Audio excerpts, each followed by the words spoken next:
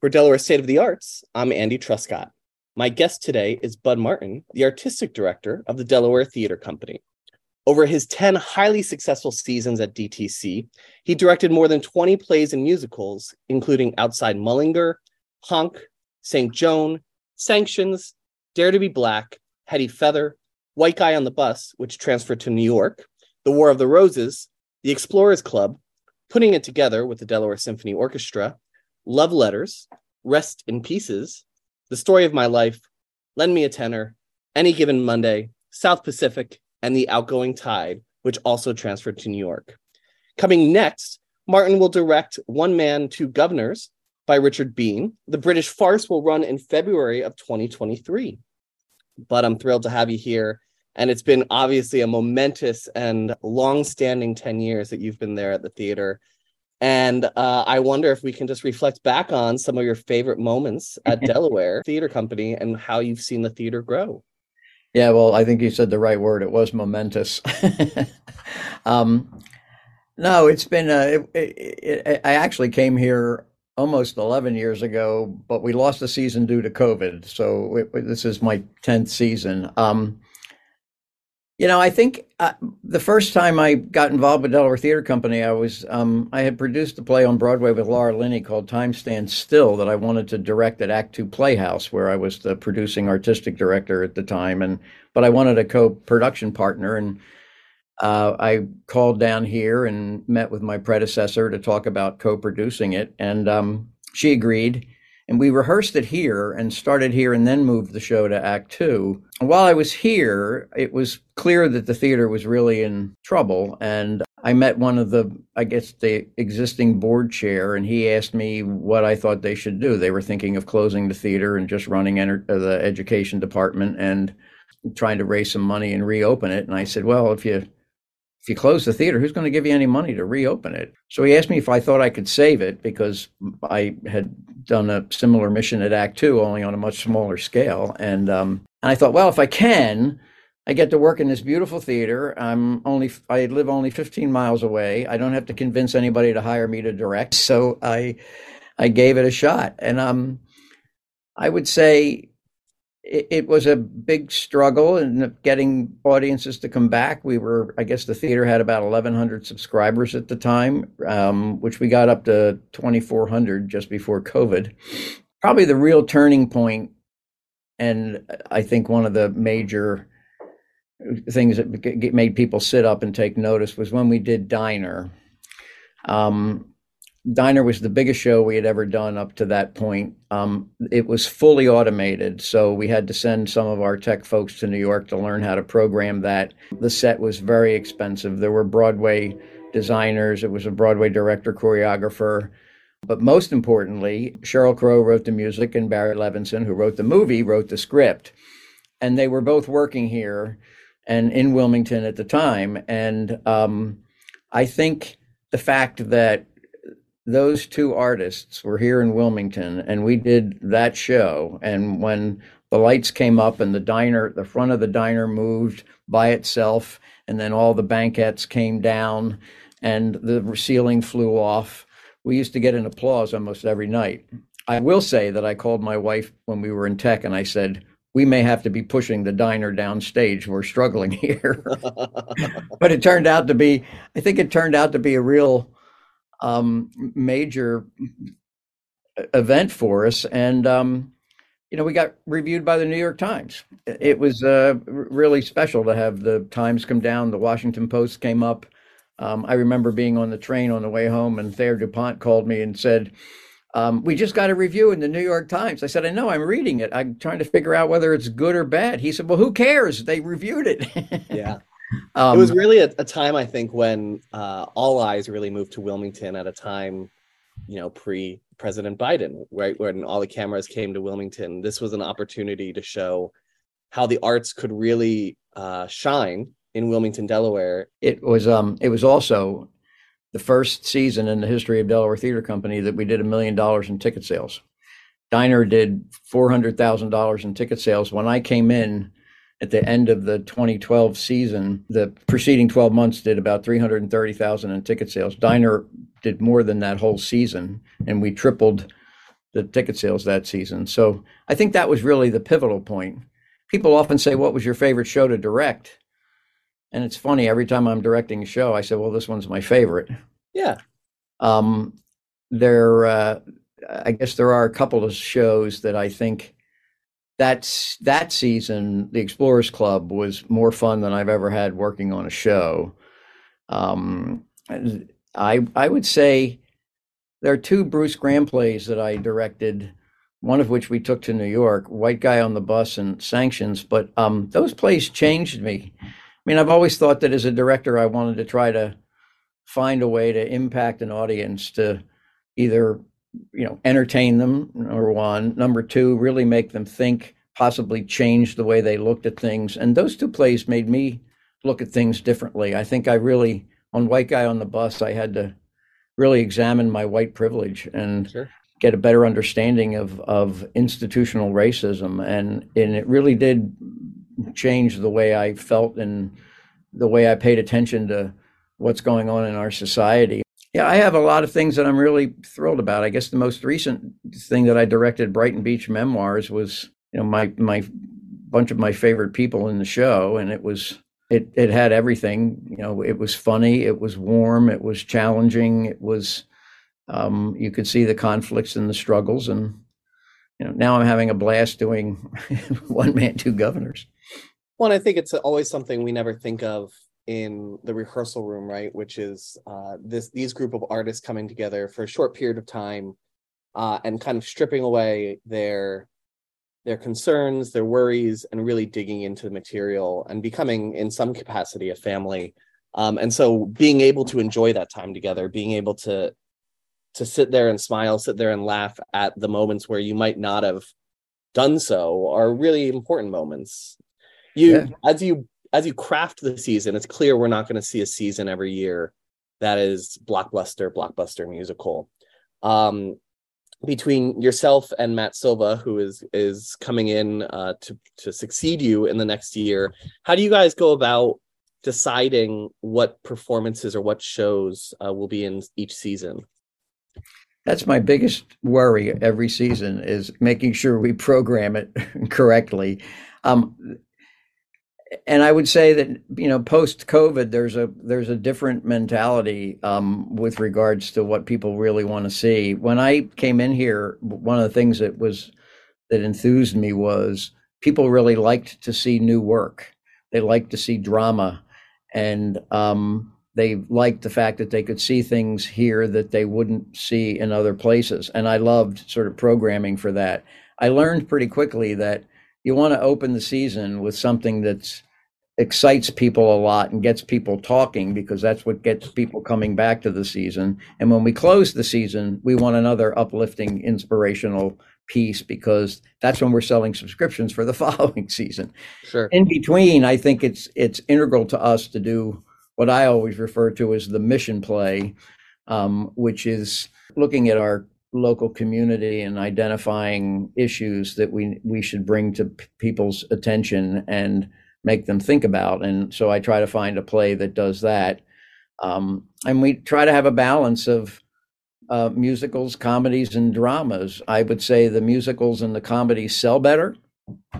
So we generally try to, schedule our drama in the a winter slot, because we find that, we run the risk of weather and people want to, leave town when it's really cold. And if that's the one that's not going to sell really well, then I'll do it in there. But what we're finding now, and I guess after last season being our first season back after COVID, people want to be entertained.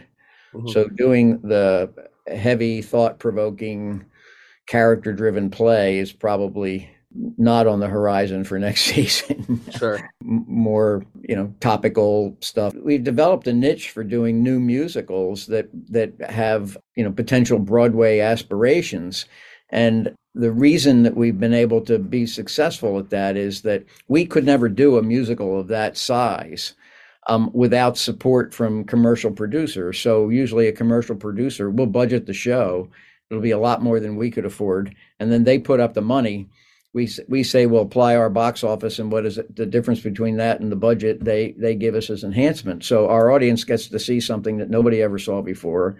It's a bigger show than we can do. So it generally is technically superior to anything we could do because we can afford it. Right now, Broadway's, struggling. So I think finding the new musical that can afford, where the producers feel comfortable putting up that kind of money or raising that kind of money is a little challenging right now. We had to cancel one because the producer couldn't come up with the enhancement money, and we rescheduled. Something I said, well, after South Pacific, we're probably never going to do another book musical because we can't really afford it, and we'll do these new ones where producers will give us the money. Producer couldn't raise the money. So we batted a bunch of shows around, and we decided, which we could get the rights to do Man of La Mancha. Well, all of a sudden, tickets started flying out the door to see Man of La Mancha. I thought, well, that's indicative of what's going on around the country. People, it's a title they recognize. It's a play they knew of.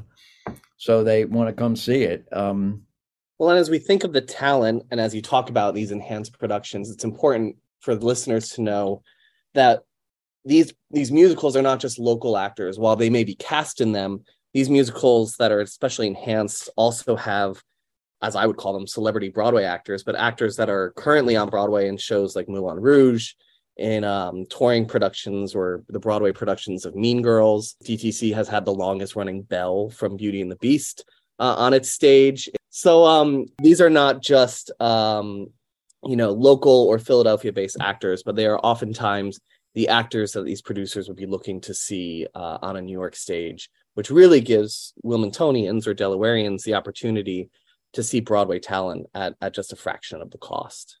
Absolutely. Yeah. I'm glad you brought that up. It is, our location is so great for New York actors. They can be here in under 2 hours on the train while they're here, almost consistently during rehearsal. Once we start performances, they can go home after a Sunday matinee and not come back till Tuesday night or Wednesday morning and it's an easy commute for them. So, and then also it helps.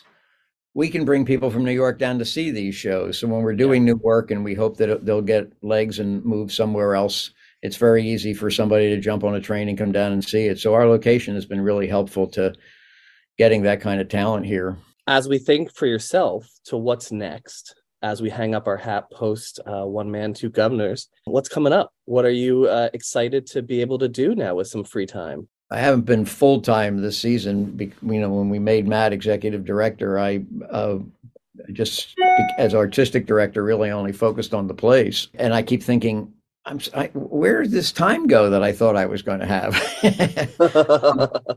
It's, I'm certainly not going to sit back and put my feet up.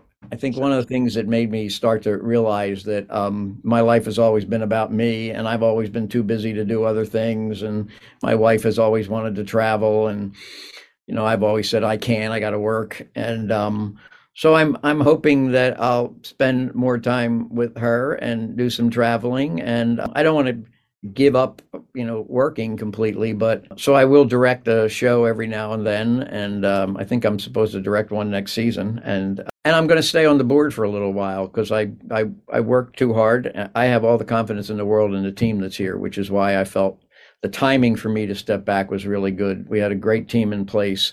Financially, we're in better shape than we had been for a long time. I'm happy to stay on the board level and see what I can do to continue to be helpful and advocate for the theater, just not come to work every day. Yeah, I get that. That would be nice. As we think to One Man, Two Governors, can you give us a little bit of an idea about what the comedy is about and what audiences might leave the theater walking away thinking? Hopefully they walk away with pains in their side from laughing. It is based on an old Commedia dell'arte play called The Servant of Two Masters, but it's been rewritten into the 1960s in Brighton, England. And it's about a guy who is constantly hungry and can't make enough money to satisfy his urge to eat, and finds himself actually being able to take on two different masters that he becomes sort of the servant for, let's say. But anyway, he can't let the other guy know. So he's running around trying to serve one And the conflict in the first act really comes around the confusion of his trying not to let the other guy know that he's working for somebody else. There's the two principal characters, other than Francis, who is the servant, are two people that are in love but are disguised as being other people. So there's star-crossed lovers. There's crazy characters. They're all based on commedia characters. Francis is the Harlequin character. There's the lovers. There's the mistaken identity. It's full of physical comedy. And one of the first things I did was do some research and find somebody who had a lot of experience staging physical comedy. And by that, I mean pratfalls, fights, people falling down steps, getting hit by doors, a lot of that kind of stuff. So the comedy is not just in the writing. There is a lot of comedy in the writing, but it's very funny physically. And I should tell everybody that it is absolutely safe. That's one of the reasons why we brought John Balomo on, to help make sure of that. There's a knife fight. There's a guy gets beat up by the cops. There's a lot of farce that takes place in it, and a lot of physical humor. So I don't think there's any moral to the story other than the fact that, the guy usually gets the girl at the end. And in both cases, all three couples, the guys get the girl, and the fathers get away without, get their kids married off without having to worry about spending too much money. And it's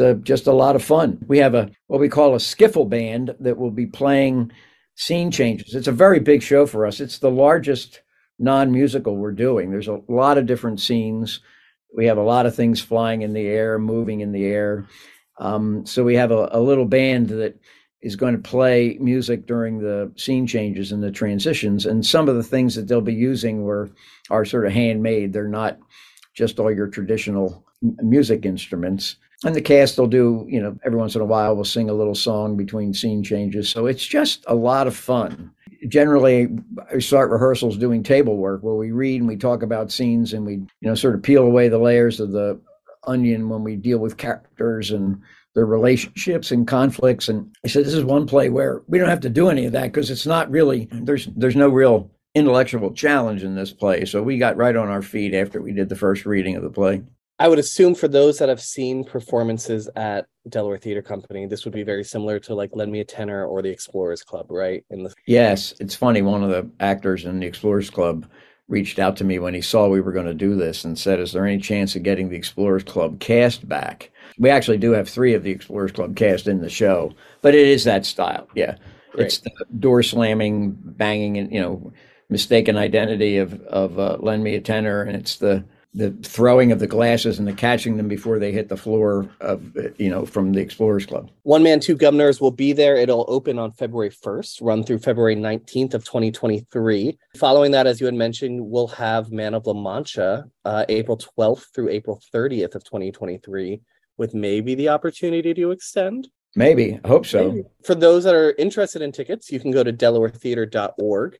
And I would assume during Man of La Mancha and maybe One Man, Two Governors, they can learn more about next season and how to become a subscriber. Would that be true? That's true. We're going to start selling subscriptions March 1st, which will be right after we close One Man, Two Governors. But I think Matt and I are going through and trying to nail down the season now and get the rights to the shows that we want to do. And we can get that solidified before the end of One Man, Two Governors. We'll certainly announce it, but definitely March 1st. And then we'll be selling subscriptions during Man of La Mancha. Well, I'm thrilled to see a theater that has started at a firehouse on King Street, then moved to a meatpacking plant on the riverfront, has literally taken Wilmington by storm and will continue to in the future years. Bud, we're thrilled to have had you here for 10 years. We hope you'll stay around. We know you're right over the border in PA. And thank you so much for being with us today. Thank you, Andy. I really appreciate it.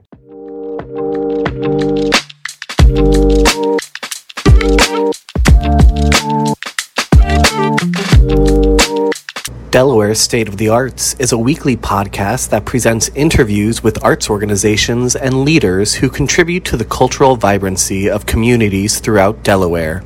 Delaware State of the Arts is provided as a service of the Delaware Division of the Arts in partnership with News Radio 1450 WILM and 1410 WDOV. The Delaware Division of the Arts, a branch of the Delaware Department of State, is committed to supporting the arts and cultivating creativity to enhance the quality of life in Delaware. Together with its advisory body, the Delaware State Arts Council, the division administers grants and programs that support arts programming, educate the public, increase awareness of the arts, and integrate the arts into all facets of Delaware life. To find out more about the division, visit arts.delaware.gov.